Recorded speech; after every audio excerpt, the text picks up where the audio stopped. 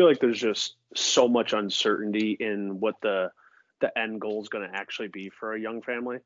So, if you've got a 2-year-old, like there's zero way to predict with any level of certainty exactly where that child's going to go to college, what that cost is going to be. So all the uncertainty, I think.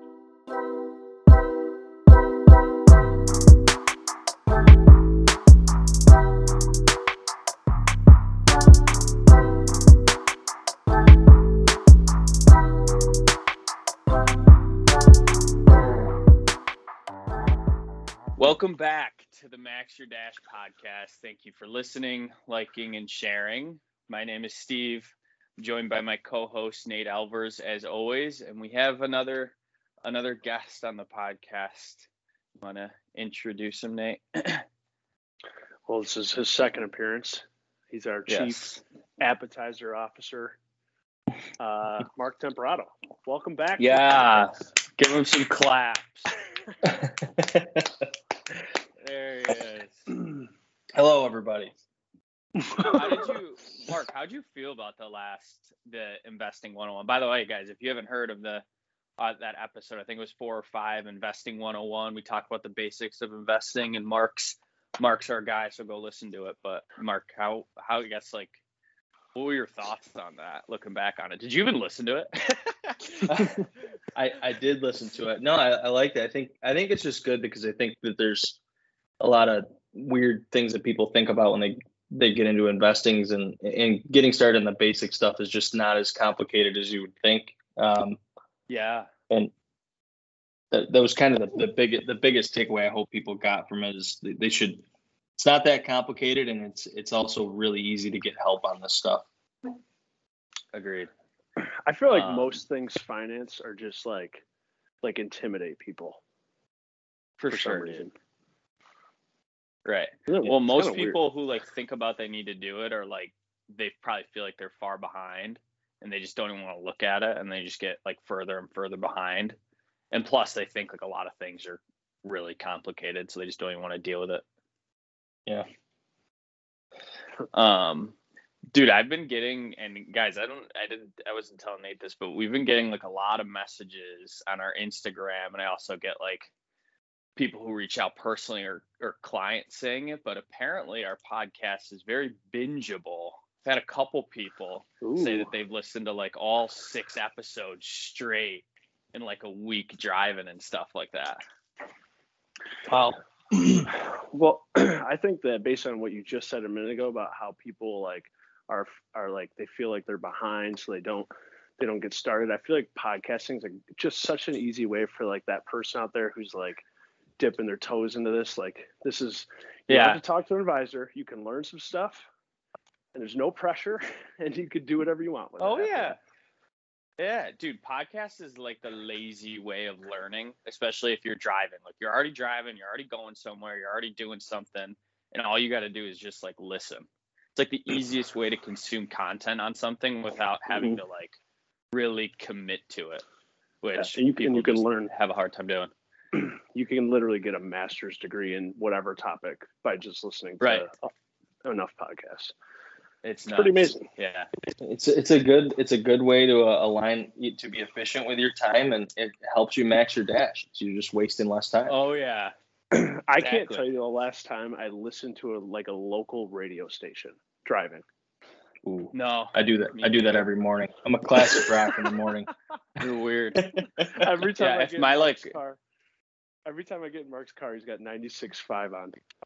It's literally the only radio station. Yep, 96.5. That morning talk show is just, it's awesome. It's hilarious.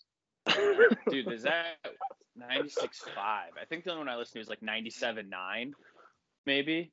I don't know what the difference is. I probably heard what you're talking about. Steve would be clueless on what 96.5 is. Well, yeah, Nate, why don't you tell everyone what we're going to be talking about today? Yeah, so the theme for this month's podcast is education planning. So today's topic is going to be a discussion around, simply put, how are you going to pay for your kids' college someday? And it's a pretty big topic that I think is on the minds of almost all parents. So I'm excited to roundtable some of the hot points around education planning today. Yeah. I wanted to ask you guys both this. In your talks with like all your clients in that age demographic, like let's say young families, what percentage of those people that you talk to is that brought up, or if that's important to people? And then on top of that, what percentage of them like are worried about it or don't know where to start or know they need to start, stuff like that? So I'm curious like how on top of mind it is. I think it would be cool, like the viewers to know, like what our clients, like people we're actually working with, or what are they thinking about? Mark, you go first. Yeah, so it's kind of a funny one because when you have like a younger parent or young kids, I should say, a lot of times I get that I don't really know what if my kid doesn't go to school. I don't know if I want all my money locked up in a plan that's can only be used for education. We don't know what education is going to cost in 20 years or whatever. Like I get a lot of that pushback, and then I also get, and I shouldn't call it pushback, but I also get that there's just no way we're going to be able to help with the cost of education. It's just way too expensive. And I think those are both really valid points that people bring up. Yeah, I think for me, like you asked like what percentage of people in this demographic, like with young children, are asking about it, or is it top of mind? I think it's a very high percentage, like almost all of them. Like we get into those conversations, but like to Mark's point, what I've noticed is that every family has different values. So there's, some people like myself, for example, I paid for all of my education, and I think that was like a really good learning experience. So I would want my kids to have some skin in the game. But then there's other clients we meet with who are like, they had it all fully paid for through family, and that's exactly what they want to do for their kids. So it's like, it's just all across the board. Like everyone's different with this. But I would say for the most part, it's on top of everyone's mind. It's just different goals, I guess, and different values. Yeah. What would you guys say is like most common? Someone like just being afraid of how big of like a mountain of a goal it is because of how expensive education is getting, and they don't know if they're going to be able to, or like more so people don't know what to do, like how to even plan for it. You know what I'm saying? Like what do you think most people are more fearful of there? I think, well, so I would say that there's a lot of people that are out of touch with the cost of education and how it's changed over time, and what numbers are projected to be in the future, and like maybe thinking that if you put like $50 a month into an account, that's gonna be enough for education. I don't, I think that's pretty far away from what it would take, depending on where a kid's gonna go to school. But yeah, so it's just maybe just like out of touch with the realities of the potential cost of school, and not really knowing what the difference is going to be between a state and a private school, and also like what kind of programs exist in the state that they live in, for going to a state school versus a private school, and being aware of that stuff. Mm-hmm. Yeah, I feel like there's just so much uncertainty in what the end goal is going to actually be for a young family. So, if you've got a 2-year-old, like there's zero way to predict with any level of certainty exactly where that child's going to go to college, what that cost is going to be. So all the uncertainty, I think, just leads to a lot of procrastination and just avoidance. I think mostly of creating an actual plan for it. Yeah, that's interesting. So you think it's probably like a little combination of both, plus like the uncertainty of like what's really going to happen, like what are their kids going to go to school, what do they want, stuff like that, because people don't really like locking dollars up and stuff like that. I guess, well, from a mindset standpoint, how do you guys start like beginning to frame their mindset if they say like, okay, yeah, this is a goal of ours, but we don't know where to start or what to do, or even like how to start thinking about it? I'll take lead on that one. I think what I try to encourage people to do with pretty much either retirement planning or college planning is, again, we don't have a magic genie, so we can't predict what 20 years from now is going to necessarily be, but knowing what you know now. So if we were to imagine your kids were going to college today, what would you want to provide? given the landscape of today. And we can use all of our software and stuff to do all the forecasting based off of that. But I try to get people to think about it like in today's dollars terms. And I try to really understand like what is your values around this? Like, do you want to provide all of it? Do you want to provide none of it? Do you want to provide half of it? And I just like to really encourage people to think about it in today's dollars, and then we'll do our work on the back end to forecast this out and do the analysis to try to create our best guess, basically, of what the future is going to look like based on that goal. Do you find that that's pretty eye-opening for folks when you go through that with them, Nate?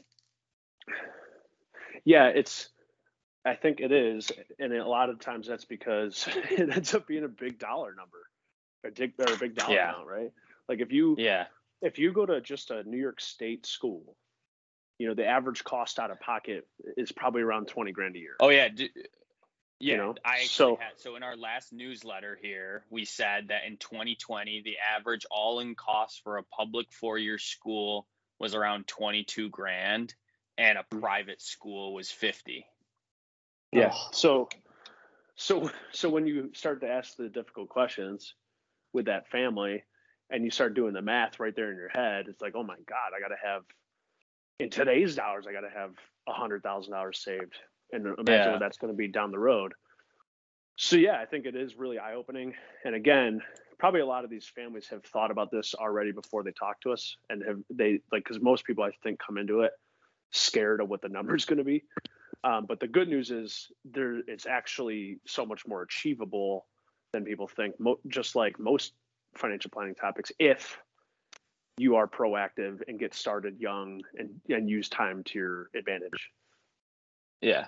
What do you think, Mark, on the mindset side of stuff when you're talking to a client about the goal? Yeah. So like with a lot of people, when we first get into this conversation, if they haven't started thinking about it already, I feel like a lot of people will ask the question, like, what are other people doing, or what are your other clients saving for education, or what are they setting their goals at? And I think the most important thing is going back to some of what Nate was saying there, is it's each person's goal should be their own goal and their own philosophy on what they're going to provide for their child or children in the future, whether that's for education or not. Because a lot of people will think about like the wedding gifts or something like that, being able to help out with that as well.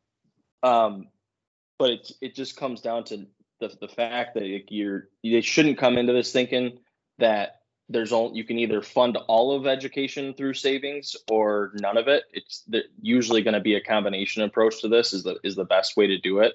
I think that the people need to focus on working with someone to help them figure out what their personal goal is for their child or children for that future number, and coming up with a plan in regards to that, as opposed to asking that question of like, what's everyone else doing, or what's it going to take to fund the state or private school 100%.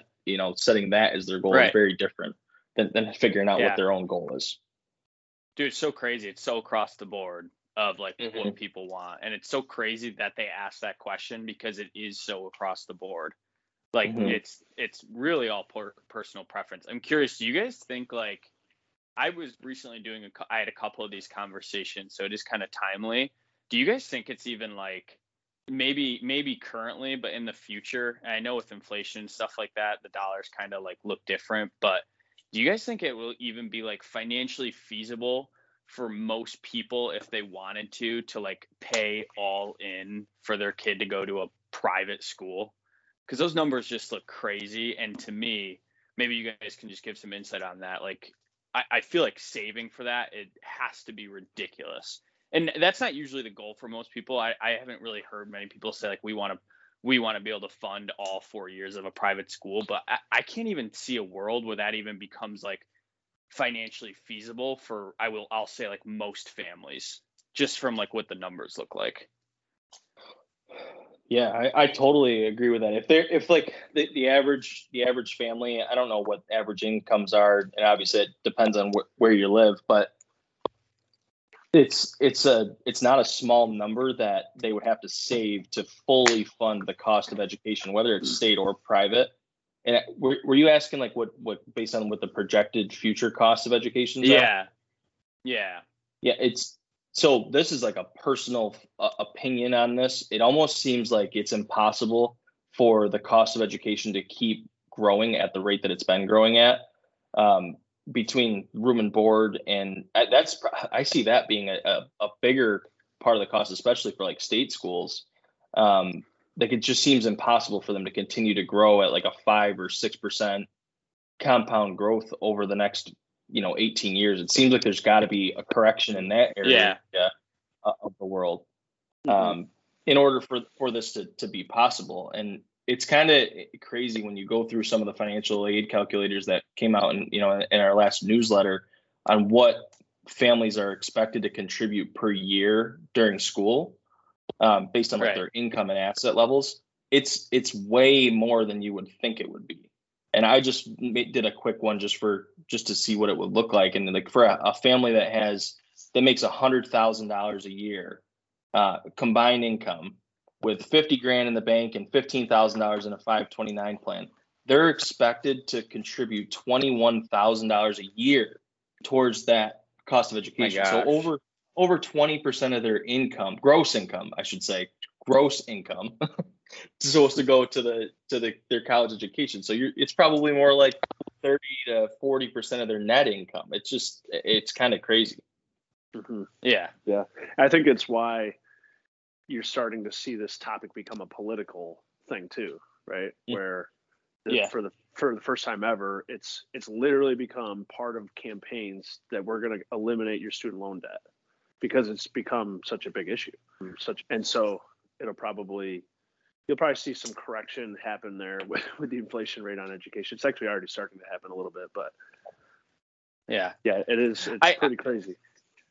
Yeah, and I don't think our goal here is to obviously like fear monger, like, oh my God, the cost of education is rising, this goal is like unattainable and stuff. It's more so to like probably get our listeners in the mindset of like it's important to start thinking about like putting it in perspective. This is how much it costs. And then like you guys said, framing that mindset of, okay, how much do we want to provide in our unique situation? And then building it back from there. Am I hearing you guys correctly on that? Yeah. And I would say here's the single biggest mistake that I think families make. They don't start creating their financial plan for their kids' education when the kid's 1. They start doing it when they're like 12 or like 14. Yeah. And then you just lost 10 plus years of compounding interest on your side that you could have been putting away money to put yourself in such a better position. But yeah, if you're not starting until your kids are teenagers, it's going to be a lot harder to pull it off. Yep. Yeah. So awesome. We have like that mindset, obviously start early. What's the next step, guys? So someone, let's say you have that conversation of this is how much they want to provide. They're clear on the goal. This is what it looks like. You probably get more into like, okay, what are their options based on their situation? What's the next step? So I would say for me, it would be education on the different account types that can be used for education, or, whatever the goal is. I don't like to just call it the education goal, but because it could be that, maybe they want to just provide for the cost of room and board or whatever, right? But there's just education on the different types of accounts that can be used for the cost of education, because I think that people associate the only way to save for college is the 529 plan. A lot of times, without digging into anything, further, I think that they get stuck on that. And then it really quickly goes to, well, what if they don't end up using it all? Or what if they don't end up going to school? Or what if they go to the military first and then they get their education paid for? And then I think it really quickly makes people want to like stop thinking about it. And then you get to that point that Nate talked about, where they waited instead of starting when their kid was born, to start saving for education to their 10 or 12. And now it's because that point, the goal is so soon that it becomes really serious and really important to them. Where when they're first born, there's probably something, I don't know because I don't have a child yet, but there's probably something psychologically that's like, I don't want to be thinking about this thing that's 18 years away and thinking about my kid being an adult. It could be getting in the way. But yeah, so the first place I would start though, Steve, to answer your question, would be on educating them on the types of accounts that are out there and how they all work, the pros and cons of each type of an account, and the value of what else can you use for education besides savings. Yeah. Nate, before I get to you, I just wanted to follow up on that with Mark real quick. What are those, Mark? Because I think that's what most people think is like the 529 is like the poster child of this is what you should do if you're going to be saving for like an education goal, like you said. And maybe that is true. I'm sure a lot of people do that, and we do that too. But what are some of like the other options without getting too into the weeds, just so kind of people know? And we also like posted this on our social as well, but why don't you just kind of give a brief overview of like some other options that may work? Yeah. So, I will say, just to start that off, the 529 plan is more than likely the most tax efficient way to save for education, because you, depending on the state you live in, you might get an state income tax deduction, and then all of the growth on that account, as long as it's used for education, is also used tax free. It also provides for the ability to, for K through 12 expenses as well. It's not just this is newer, but it's not just for college. It can be used for, private schools as well, while the kids are, the K through 12 range. But the other two that I really like a lot would be the Roth IRA and then custodial accounts. So the UGMA, UTMA account. I don't think that people really ever think about the Roth IRA being something that they could use for education costs, but you can. And with the UGMA, UTMA accounts, it's an account that's in the child's name. So the taxation on the gains could end up working out to be very similar to the 529 plan if your child does not have high earned income. So if there's no income, there's not going to be tax in those gains necessarily, or at least very low tax in those gains. It's a lot more flexible. So those are the big three that I usually focus on. So the 529 plan, Roth IRA, and then custodial UGMA or UTMA. Okay. I promised you I wouldn't ask you this beforehand, but I'm going to. Do you know the state tax deduction for the 529 plan in New York? New York, $10,000 if you're married filing jointly is the New York State income tax deduction. Is he right, Nate? I thought it was 15. Is it 10? No, 15's the annual gift number that you're talking about. Oh yes, yep. Okay, there you go. He does know it. Wow. That's why we bring him on. Cool. Thanks for that. You put me on the spot, so it really just got into my brain really quickly. I gotta keep you on your toes, dude. These are the numbers that people care about. Nate, so why don't you answer that? So after the mindset, Mark says he likes to kind of educate them on what's out there, what are their options. He's talking about the 529, the Roth people don't know. What is your thought on that? Yeah, I think that's definitely a natural next step. I think I'm the king of I try to keep things as simple as possible, but this topic is really hard to keep things simple because there's other factors that go into this. Like, I need to know what their retirement goal is as part of figuring out this education plan. You know what I mean? Yeah. And then also, I have some clients who their kids are going to be going to college when they're actually over the age of 59 and a half, which makes all their retirement plans eligible for education too. So there's just so many variables that go into this. So my thing is, we have to have a holistic view of all the goals and all the accounts, and then we can start to figure out, okay, the 529 makes sense because of X, Y, and Z, and actually your 401k might make sense because of the age when your kids are even going to college. So I have to know the holistic picture first before we can start to dive into which account type we're gonna deploy. So I think that's a really important step too in all of this. And there's another variable that comes to my mind is, are you going to have multiple kids? Yeah. If you're going to have multiple kids, the 529, your first kid might not need any of it. So you can actually transfer that money to the next kid. And that's a variable that's important to understand, so yeah. There's a lot that kind of goes into that, but I think the next step for me that comes to my mind is making sure I have a really good holistic view of all the goals the whole family dynamic. Do you have parents involved that might want to provide some funding? I hear that a lot, or grandparents. So it's just super important to get that whole view. Okay. Yeah, it is interesting because it's not really a topic that you can be so simple about with stuff because there's a lot of moving parts. And it's depending on the situation. Mark, were you going to say something there? Yeah, I was just wanting to add that one thing out there. This is really important for anyone who may still have a 529 plan in their name. Don't just cash that out, because if you have kids or you're planning to have kids, they can be made the beneficiary of that 529 plan and still get that tax favorable benefit from that 529 plan when used for education expenses. Okay. Great point.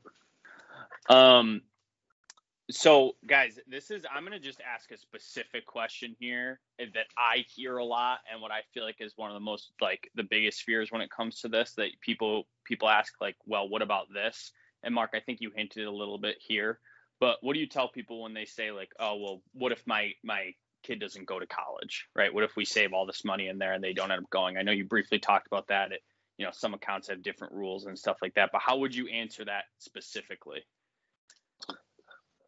Well, so the first part of it would be if you have multiple children, or you're planning to have multiple children, I would bring up the point that you can change the beneficiary of the account. And so we have a lot of clients that aren't necessarily doing the full 15,000 into the 529 plan, or maybe they're right on the border of that. And you can do that per child, so I should throw that out there as well. But let's just say that that's kind of the max that they can put into it. If the first child doesn't use it all, it can be transferred to the second child, the third child. So it can be moved around. And then it also, let's say that you're, later in your life, you're like, I wish I would have gotten my master's degree, and there's still money left in that plan. You can use it as well. So you can become the beneficiary of that 529 plan as well. So I would talk about that first. And then I would go into the fact that the other two options I brought up earlier, which are the Roth IRA and the custodial accounts, those are more flexible, right? So obviously the Roth IRA, you could just not give them. The custodial account, that can be used for whatever, which, that has a downside to it, depending on what state you're in. If it's 18 or 21 for the age of majority, that money becomes the child's money, which means they could just go buy a car, and that's a risk. And I would probably be an example of someone who might not have used that appropriately. Didn't they change some rules on the account, I think this last year, right? With, like, they changed it with the 529 plan. You can use money for apprenticeships now too, and you can use the money in there to pay back loans now as well. It doesn't actually have to be cost. And I think that they just made those changes this year, right? Yeah. So now you can use the 529 plan. I think there's a limit. It's $10,000 in student loan payments. Okay. It can be used from the 529 plan, which is it's a nice addition. And I brought it up earlier, the K through 12 side of things. There's more flexibility of it for sure. And I'm guessing that you can get away with some of the stuff in the education, like the K through 12 years, using that money in a penalty-free way and tax-free way for other education expenses, even if you're not going to a private K through 12. Right. Dude, so interesting to me, guys, is, like, think about how many little intricacies there are with this account. Like, when they don't just give you a giant brochure on all the rules for all of this, you know what I mean? It's either you know it or you don't. Right. Yeah. And there's, like, so many little things that provide, like, that extra, like, optionality and flexibility in there. But Nate, anything to add to that? One random thing that was just coming to my mind was, Mark, could you also, let's say you have a child, you save all this money in a 529, it doesn't all get used. Could you also save that for, like, future grandchildren? Like, just keep it in the account? Yeah. Yeah. So that's another interesting thing. It can even go to a first cousin. if you really like a first cousin. Like, nieces, nephews, all that would count, right? So that's an interesting thing. That's why I think the 529 plan is probably the best, location for saving for college, but there certainly are restrictions people need to be aware of, and a lot of that comes down to getting very clear on what are your core values and what is your specific goal, and then we can figure out the appropriate amount that should be going into the 529 and other accounts. Yeah. How does this all affect financial aid, guys? Great question. Negatively. So it's an avail. Great. Is there a but? It's an available asset for the cost of education. So that's the downside to it. I do believe that it impacts financial aid in a more positive way than like having more cash in the bank or just a regular investment account. I think it's better on the calculation from the FAFSA standpoint, but it does count as available assets for the cost of education and lowers the amount of money that you're going to get from financial aid. Mark, are you able to simply define for our listeners how the EFC is calculated, or is that too complicated? Simply, no. I have no idea how that's broken down. I think maybe a good plug then here is for anyone listening. There's a great resource that's free, Saving for College. Is it .org or .com? Did we put in our newsletter? We did. Is it we put .com? in our newsletter. It's .com. Okay. So there's like some financial aid calculators and stuff on that website that you can go in and mess around with and learn a little bit about what you can expect in financial aid for your children. Okay. Cool. So yeah, that part is the part that kind of sucks that ties back in is the financial aid piece. And I want to touch on that a little bit just to make sure people are aware. And obviously it's a little bit more complicated than being able to give like more specific advice, but okay. Yeah. So I guess we talked about like the mindset of like the actual goal planning for it. How do you go about funding it? It sounds like the theme is there's a little bit more flexibility and options than most people might be aware of. If I'm hearing you guys correctly, like for the most part. Mm-hmm. Yeah. Okay. One of like the last pieces I wanted to close out here, and Nate, you kind of touched about this before, and I want to start with you with this because this is like always a big thing for you is like, what was the line you used? You can take a loan for kids' college, but you can't take a loan out for retirement. Yeah. So, I mean, that's pretty simple, right? Like you can't go to a lender and get a retirement loan. So that's why earlier I was emphasizing it's so important that we take a holistic view of all of your goals because, this is a touchy subject because there's some clients who their children are their entire life and they want to provide everything possible for them. But I would encourage people, make sure you're on track to hit your retirement goal because it would kind of suck that your kids got a free education from you, but then they have to pay for your expenses when you're old and dude, exactly. you're out of money. Yep. And so I think making sure that you're going to be financially secure is priority number one. And then let's figure out how we can cash flow your children's education. And a lot of times, if you start young enough, you can actually pull it all off. Yep. But if you procrastinate and wait, then we're going to have to get a little creative. And it's just so important, I think, that people recognize that retirement probably should be a bigger priority. Because if you're going to miss your retirement goal and you're going to be broke when you're older, your family's going to have to step up and take care of you. And that's a burden that no parent wants to put on their kids, I think. Yeah. Mm-hmm. When's the best time to plant a tree, Nate? Today.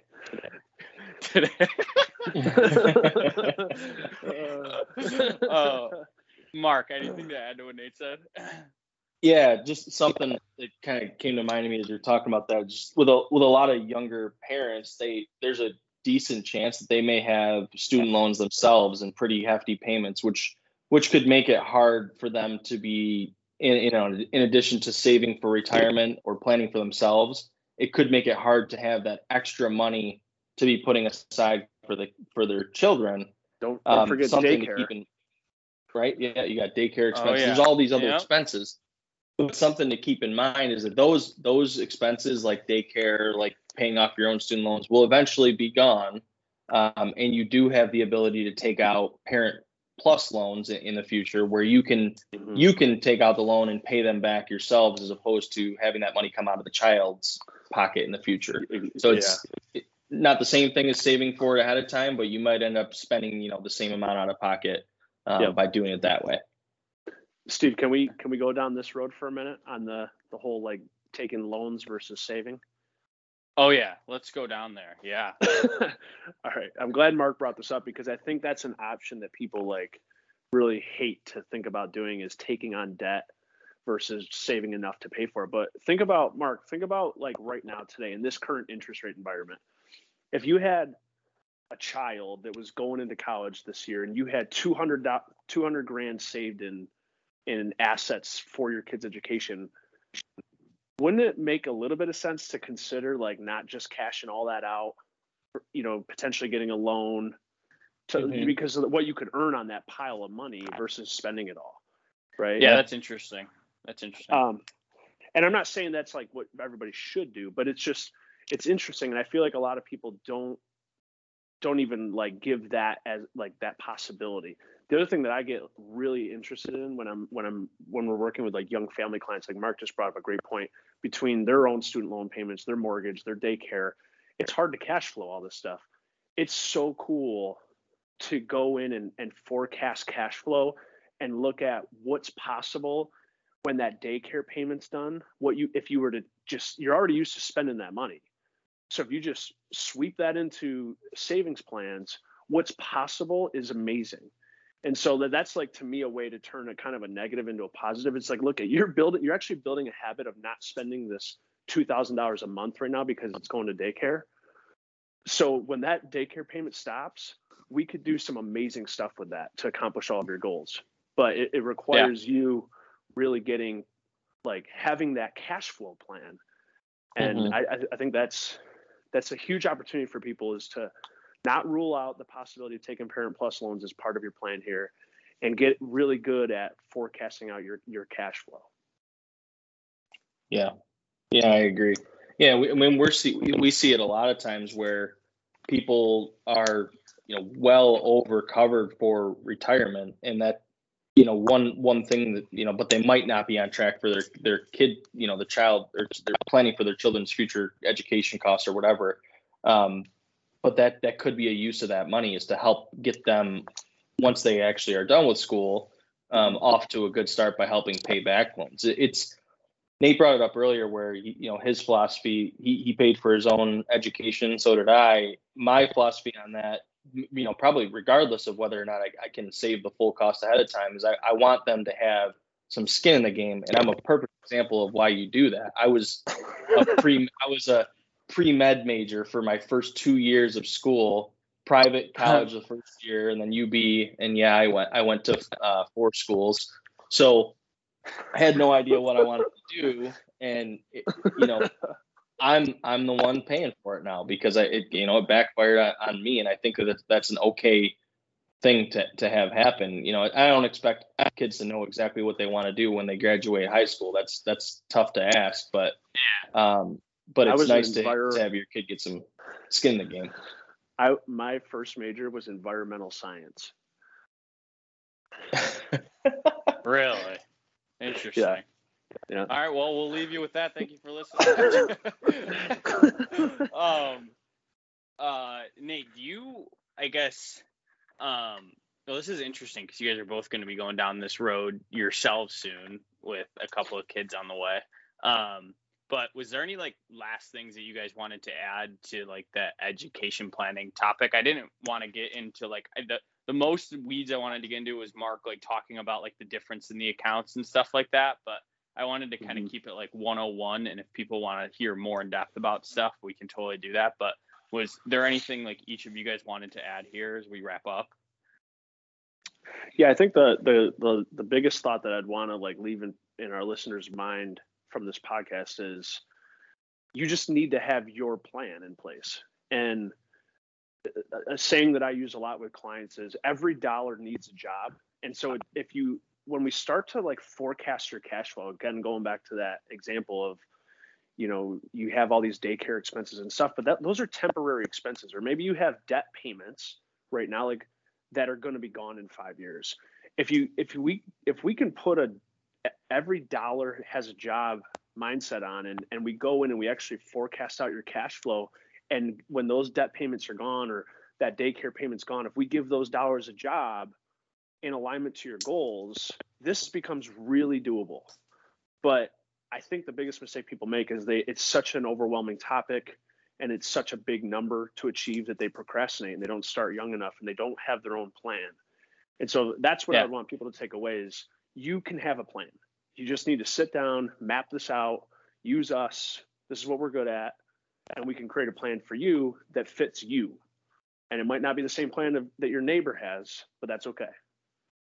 Yeah. Mark, what about you? Yeah. I mean, I think that's really good. The only other thing that I was thinking about is just to take the time to work with someone to understand what is really important to you and what you value most, because if it's more important to you to spend this money on experiences with your kids for the first 18 years of their lives than it is to save for education, I think that's okay, as long as you know what it is. So I would just say to bring that home, to line up your dollars with what you value most and what's most important to you, and don't just take a cookie cutter approach to this and say, I want to save for my kids' education, without knowing that maybe that's not as important to you as spending that money on other things for the kids. Maybe you'd prefer they go to, a baseball camp every summer instead. If that's just understand what do you care most about and put your dollars in alignment with that. Okay. How do you guys feel about, I think this, like I said, this is like a good, beginner 101. Do you guys think a 201, a more in depth, what would, I guess, if we were to do something like that, what would be some of the things we would talk about on that episode that we didn't talk about today?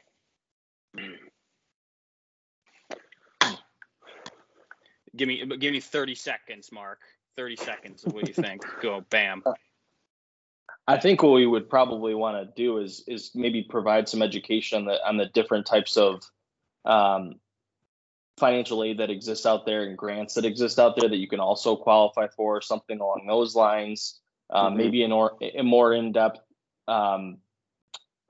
piece on what are the actual projected costs to be, and examples of what it would take to fund the full cost, half the cost, something along those lines, with some assumptions in there. And then maybe a little bit of a dive into that expected family contribution side of things, at different income levels, $100,000 family income, 200, 300. And so people really know what that number is, because it could very well be the full cost of the school or the education.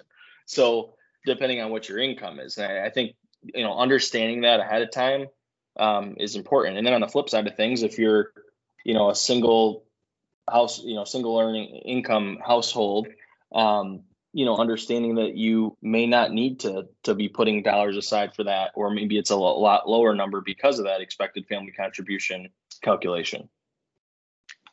Okay. Yeah, I feel like that, and then maybe deeper dive into the different plans. Like we kind of touched on it today, but the rules around 529s, how you can use them, the rules around a Roth IRA, how you can use that for education, stuff like that. Maybe it would be a 201. For sure.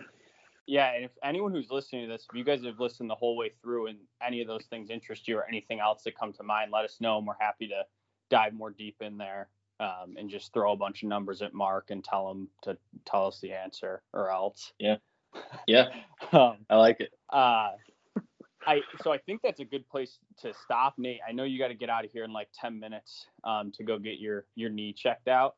But I wanted to, I'm maybe catching you guys by surprise here, but I think it's perfect. I had this idea.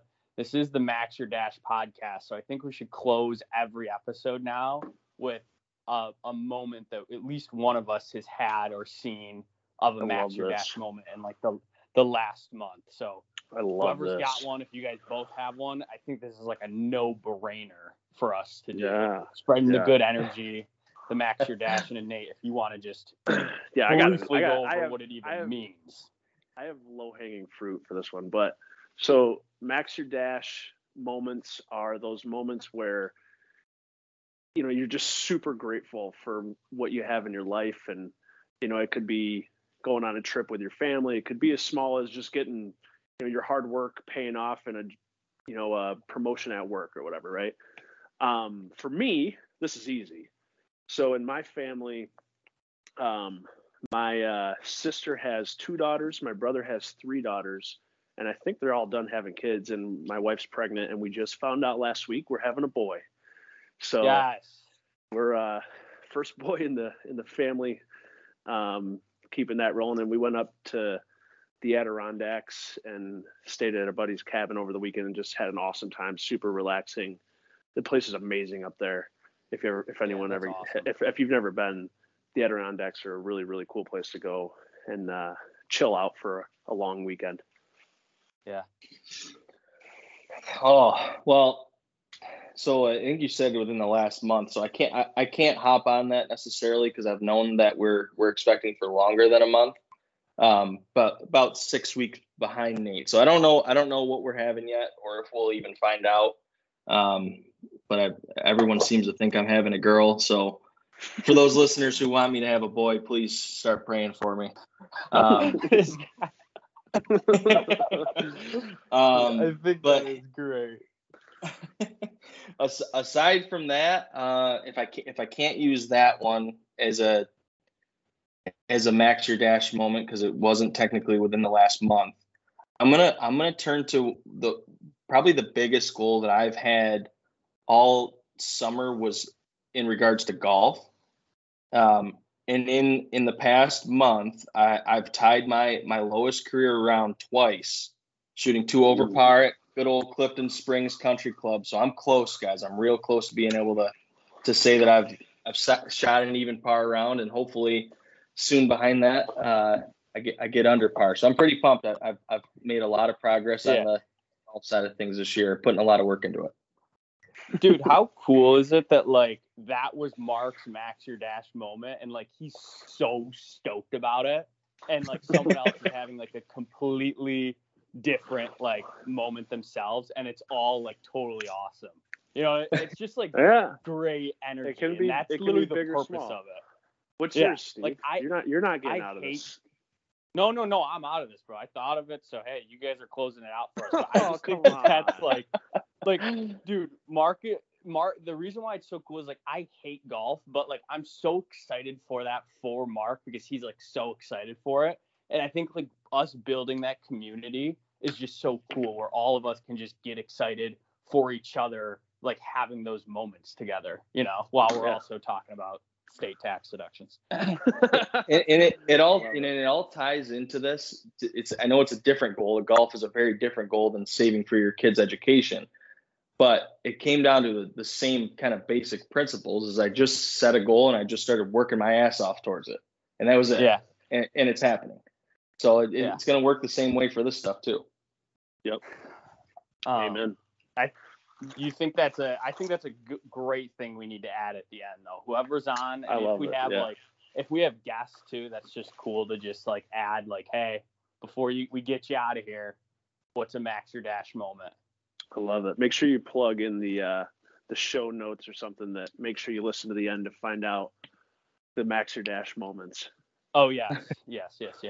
Yeah, if you guys are listening to every Friday, we've been posting that. If you guys have your own max your dash moments, whatever it is.